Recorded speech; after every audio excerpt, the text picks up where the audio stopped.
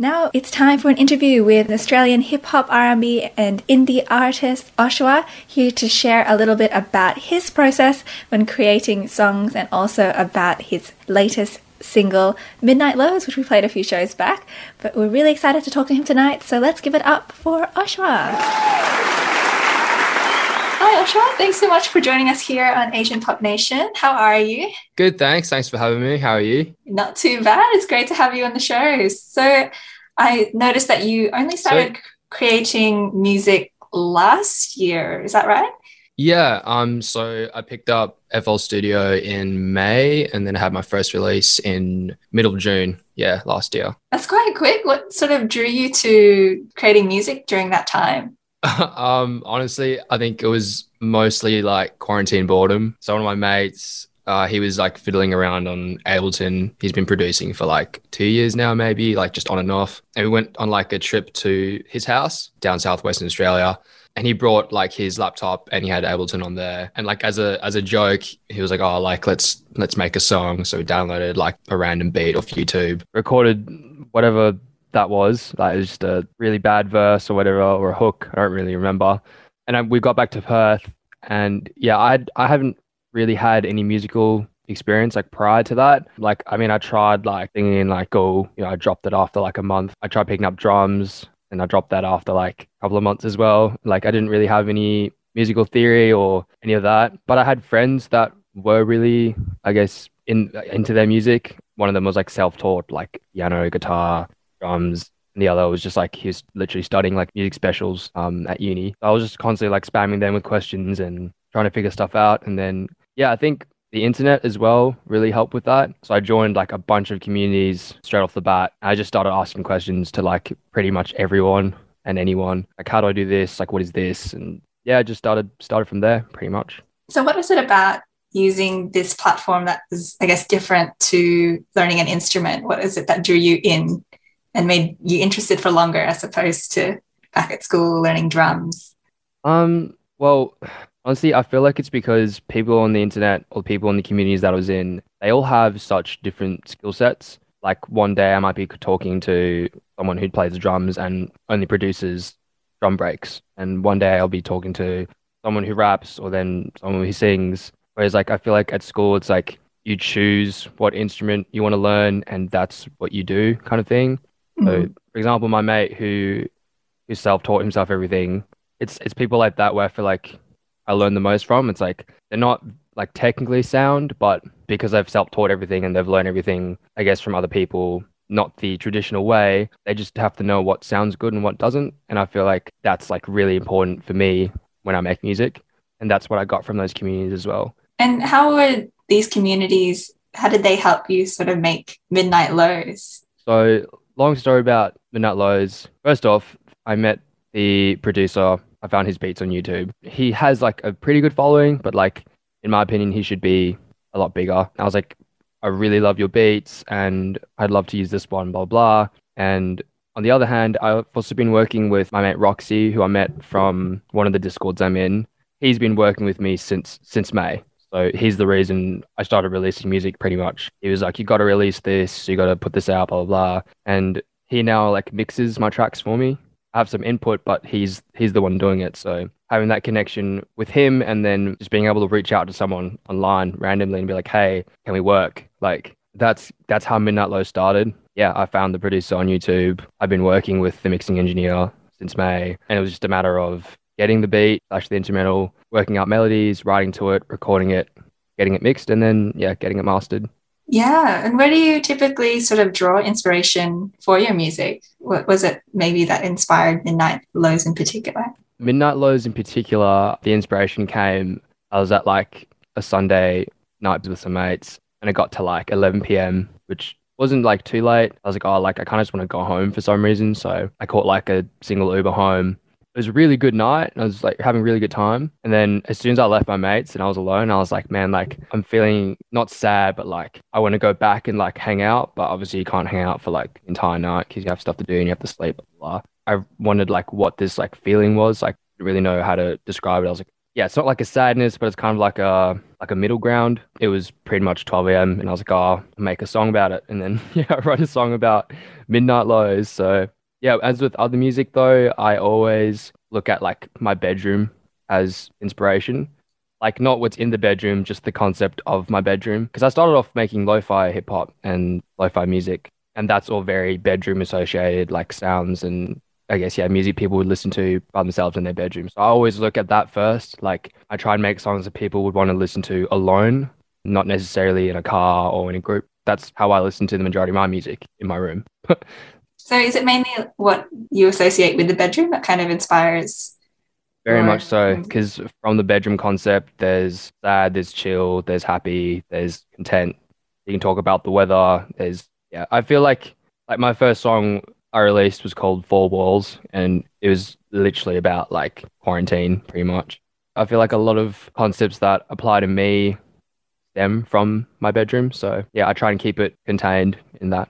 And how did you know that feeling you were having in the Uber is called a midnight low? What, So when I got home, first off, I was in the mood to make music because I didn't want to sleep and I had nothing else to do. So I was like, oh, this is still in summer. So yeah, I literally had nothing to do.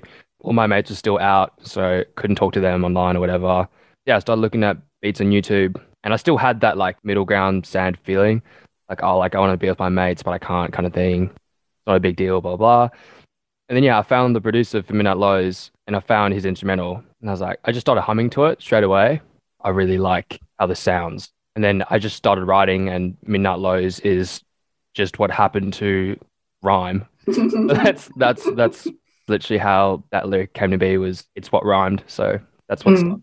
And you mentioned a little bit about bedroom music and lo-fi. Did you know that that was kind of the genre you wanted to lean towards? How did your music taste kind of come to that?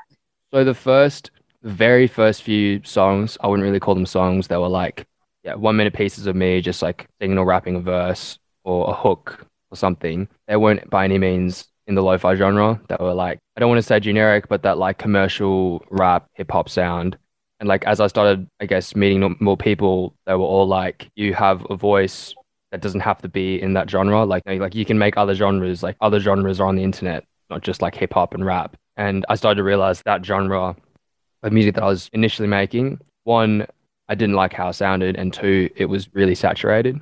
That being said, like there are a lot of good artists that come out of the genre from the internet that I met and that I've collabed with, but I think I slowly realized I don't have to be just in one genre, and I don't think anyone really has to be in one genre. And yeah, I met a lot of people that made lo-fi. I listened to a lot of lo-fi music myself. Usually they don't have vocals. The ones that I listen to, yeah, lo-fi music without vocals because I feel like it's more chill. And I was like, oh, like this artist called Alfu. He was blowing up at the time as well from his TikTok song. I was talking to Roxy. I was like, oh, like what genre is that? I was like, oh, I'd call it like lo-fi hip hop. And I was like, oh, I really like that sound. And yeah, that's just first few songs that I was happy with to release were songs like that.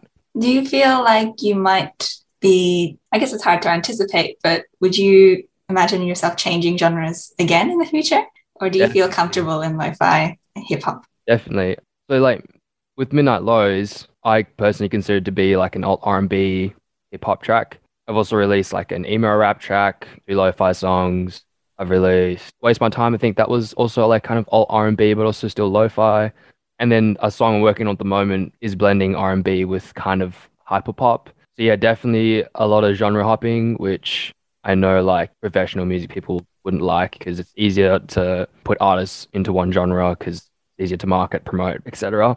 But for me, like I'm just simply releasing what I like. There'll definitely be a lot of genre hopping and genre bending in the future. Yeah, looking forward to it. Going back to that idea of sort of writing and creating music in the bedroom, is there something that you feel you can't record or write songs without? It always has to be at some point like after midnight. In during summer, like and even now, I stay up pretty late most of the times because I want to stay up and I want to do things. So like I grew up my entire life staying up late, being a night owl, blah blah blah. And I'd always just waste my time on like YouTube videos or like TV shows, like anime or whatever, just consuming content basically. And as soon as I picked up music, that all changed. Like I just dropped everything, like gaming, I dropped TV shows, I dropped like everything. Instead, I just make music. Yeah, considering the way I've grown up, it's like that's what I do now. Like after like 1 a.m., I'll just be like looking through beats or listening to music or writing or recording something. But it always has to be my phone's away because no one's up at that time. I'm talking to people in America or in Argentina because of the time difference. For me to even collab with people that I want to collab, I have to be up past 12, past 1 just to talk to them and just to get feedback. And I guess, yeah, that's definitely something that's consistent is it has to be late night. Otherwise, I'm not making any music. Do you think that sort of influences the kind of songs you would write? Say, if you were to write in the day, would it sound different? Do you think? Definitely, yeah. So my issue is I've tried writing quote unquote happy songs or at least like upbeat songs, and they always come out sad. Like no matter how hard I try, they always come out like I showed my mates. I was like, "Oh, like is this like an upbeat like song?" And they're like, "No, like this is depressing." Like yeah, that's the one thing is like I've tried so hard to write happy songs, but for some reason, me personally, I can't associate that upbeat sound with 4 a.m. Like and that's when I do most of my writing, I do most of my recording and my melodies. So it's like, yeah, I think that's so true. It's a good point. I think if I tried to start and finish a song during the day, it would sound completely different to the music that I normally make. This one's a bit of a different question, but I was going to talk about your cultural background. Does that sort Yeah, of influence your songwriting in any way, or does that have any role in your music? in the same way that I don't particularly want to fall into one genre, I don't want to particularly fall into one culture or background. For reference, my background is I was born in Canada, so Mississauga, which is an hour or so away from Toronto. I grew up in South Africa, so I was living there for 12 years, from a baby to 12 years old. I moved to Australia in 2012 and spent my high school life here and my uni life here as well. But my ethnicity is Chinese, so I don't look Canadian, I don't look South African, and I don't look well, actually, Australia's becoming a lot more mixed, and yeah, so yeah, maybe I do look Australian, I guess, but obviously, like while I've been in South Africa and while I've been in Australia, like I've grown to love the culture here and in South Africa. But like in the same way that, yeah, I don't want to stick to one genre. It's like I don't want to be like all for, a single culture. I Mm. want to be able to appreciate all types of cultures. And yeah, that goes for like the music I listen to and the music I make. Yeah. Is there anything you wanted to experiment with or try in the future? I'm not sure if you're planning to dabble into mixing. Definitely, yeah. So ever since I picked up music, I've been trying to learn to produce. I took a production unit at uni. It was like a broadening unit, so I had like capacity to actually take it, which was good. So I picked up like basic production from that, but I'm always trying to learn, I guess, more and more. But that being said, like when I'm making music, I'm usually recording and I'm usually mixing my vocals only and usually writing. So when there's time for production, hopefully like in the semester break or next summer, I'm definitely going to keep learning production. I don't feel like any of the things I've learned will, be forgotten. So Mm. yeah, production is something that I really want to learn how to do to a high standard because I feel like if I have this, for example, I have this really good melody that I want to lay down and I can't find the instrumental that'll fit that melody, it'd be so handy if I could just make the melody and make the production myself or produce the instrumental myself. So yeah, I'm definitely doubling down on recording and vocals, but production is on the side and it is something that I'm interested in. Yeah. Can we perhaps expect maybe another EP perhaps? Or are you working towards releasing an album or EP? So with that, in the past week, I've actually deleted my EP simply because I didn't like half the songs on it. You know how I was saying like the first like few songs that I made were like in the hip hop commercial rap genre or like very grounded like emo hip hop. That was on my old mic. That was when I first started songwriting, when I first started recording vocals and like listening back to it, it's like if I was a listener and I heard the quality of mixing and mastering on Midnight Lows. So we separate my vocals. We heard just that. And then I had just heard the first few songs I released. I'd be like maybe I don't listen to this guy because, that was literally my thinking. I was like, I wouldn't listen to these songs now, knowing of what I've made recently. Mm. That being said, I think it's good to show growth, but like those were literally my first few songs that I recorded, full stop. So Yeah. I just feel like it was dumb of me to release those back then because it's like you don't have to release everything you make whenever you make it. So yeah, in terms of an EP and a project, it sounds weird, but I've kind of set a goal. It's like if I break 1 million streams on Spotify, I'll start working on something bigger than a single. But up Mm. until then, I feel like knowing what I know now, releasing a single every 2 months or so, or every month and a half, is a lot more convenient and a lot more, what makes a lot more sense. It's easier to promote, easier to market. As an independent artist, I think, yeah, singles are kind of the way to go up until you have a decent following. So, yeah. Mm. No, that's fair, fair call. And I guess going to sort of your audience and listenership, what impact do you kind of want your music to have on those who listen to it?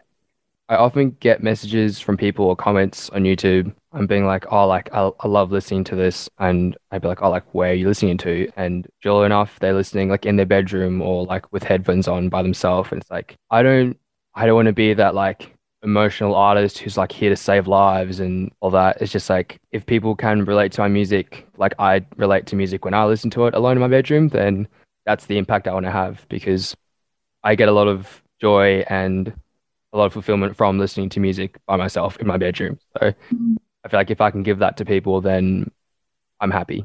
Yeah. And for my last question, I guess for any people who want to listen to more of your music, where can they find you? Right. So on Spotify and all streaming platforms, my appearance name or artist name is Oshua. An easier to remember it is I literally took my name, Joshua, and I just removed the J. So if you know a Josh, you know how to get to my name. My Instagram and Twitter handle and all of that is all at Oshua and then ha, like laughing ha, HA. So OSHUA, HA. That's pretty much in every single social media platform. And just a quick question, this just came to mind. Why Oshawa? Why did you decide to take the J out? So I had a bunch of like joke artist names that my mates and I came up with. Because when I started making music, it wasn't um to release music. It was just like for fun, something that I was like, oh well, like if I'm not taking this seriously, like why not I just have a not so serious name? And I was like, it'd be the most uninventive thing to just take the J out of my name and that's it. And so that's Mm. just what I did. I just took the J out. It's So, like it's simple as that.